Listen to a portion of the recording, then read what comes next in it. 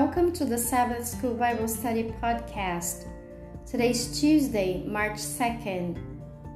I invite you to pause this audio right now so that you can have your moment with God and ask Him for His guidance as you study His Word. And I'll be right back.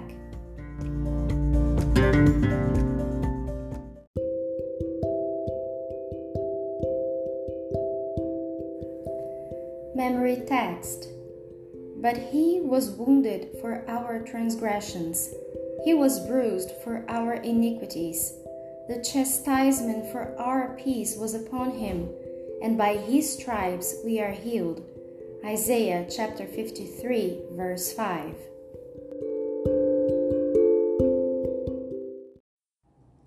Who has believed?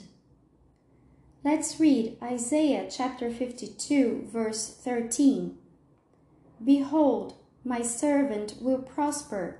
He will be high and lifted up and greatly exalted.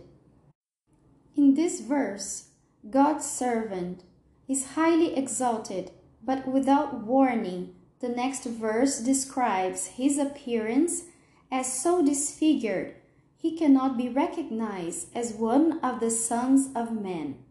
The New Testament describes the factors that marred Jesus' appearance, including scourging, a crown of thorns, crucifixion, but, above all, bearing the sins of the human race.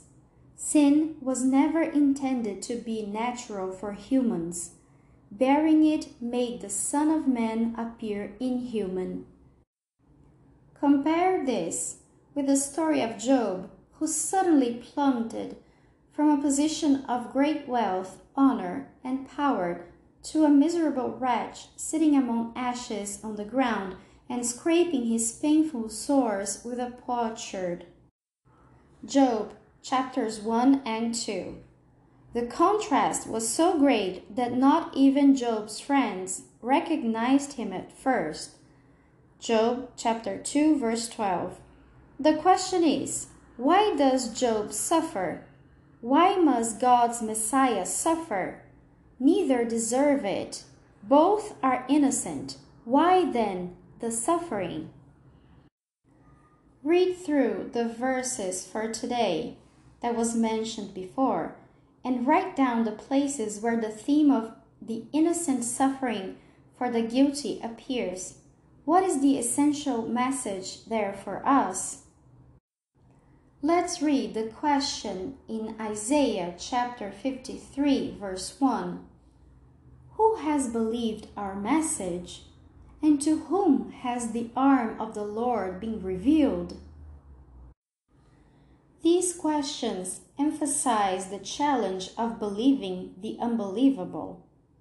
Compare with John chapter 12, verses 37 through 41. And warn us to sit down for the rest of the story. But the questions also imply an appeal. Let's read John chapter 12, verses 37 through 41. But though he had performed so many signs before them, yet they were not believing in him. This was to fulfill the word of Isaiah the prophet, which he spoke. Lord, who has believed our report? And to whom has the arm of the Lord been revealed? For this reason they could not believe, for Isaiah said again, He has blinded their eyes, and He hardened their heart, so that they would not see with their eyes and perceive with their heart, and be converted, and I healed them. These things Isaiah said because he saw His glory and he spoke of Him.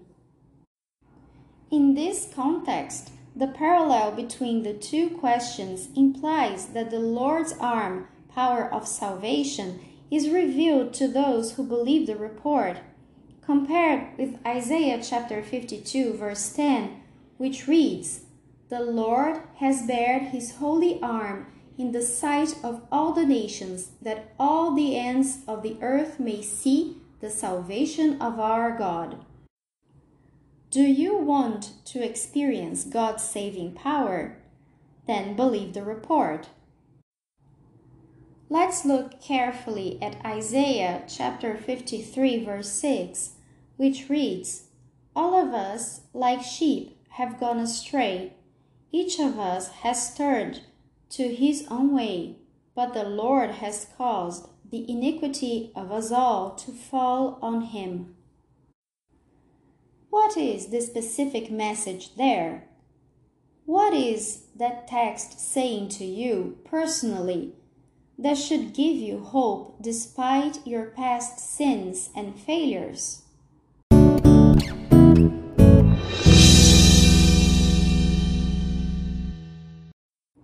Additional reading, selected quotes from Ellen White. It is by suffering that our virtues are tested and our faith tried. It is in the day of trouble that we feel the preciousness of Jesus. You will be given opportunity to say, "Though he slay me, yet will I trust in him." Job chapter 13, verse 15. Oh, it is so precious to think that opportunities are afforded us to confess our faith in the face of danger and amid sorrow, sickness, pain, and death. With us, everything depends on how we accept the Lord's terms. As is our spirit, so will be the moral result upon our future life and character. Each individual soul has victories to gain, but he must realize that he cannot have things just as he wants them. We are to observe carefully every lesson Christ has given throughout his life and teaching. He does not destroy, he improves whatever he touches. Selected Messages, Book 1, pages 117, 118. Do not talk of your lack of faith and your sorrows and sufferings. The tempter delights to hear such words. When talking on gloomy subjects, you are glorifying him. We are not to dwell on the great power of Satan to overcome us. Often we give ourselves into his hands by talking of his power. Let us talk instead of the great power of God to bind up all our interests with his own. Tell of the matchless power of Christ and speak of his glory. All heaven is interested in our salvation. The angels of God, thousands upon thousands, and 10,000 times 10,000, are commissioned to minister to those who shall be heirs of salvation. They guard us against evil and press back the powers of darkness that are seeking our destruction.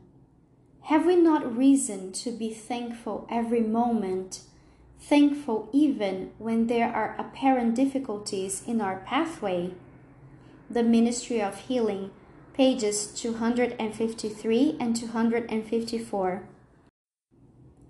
Our Lord says, "Remember that I died for you."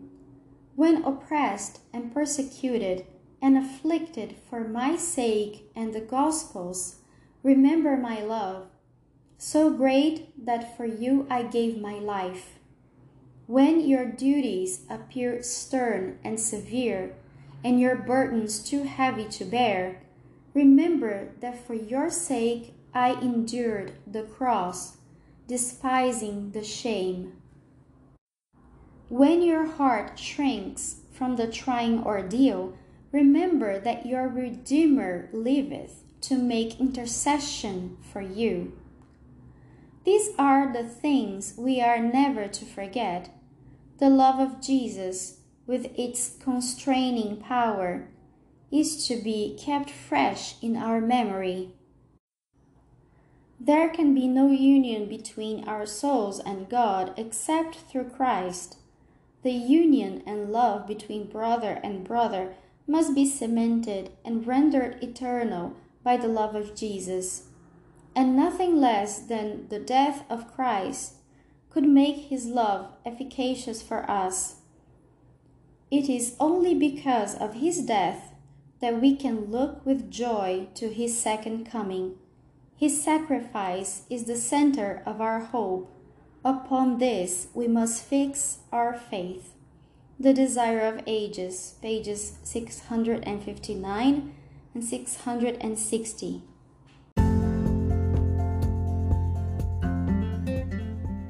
And that is all for today. Please subscribe to our podcast and stay tuned for new episodes and special content.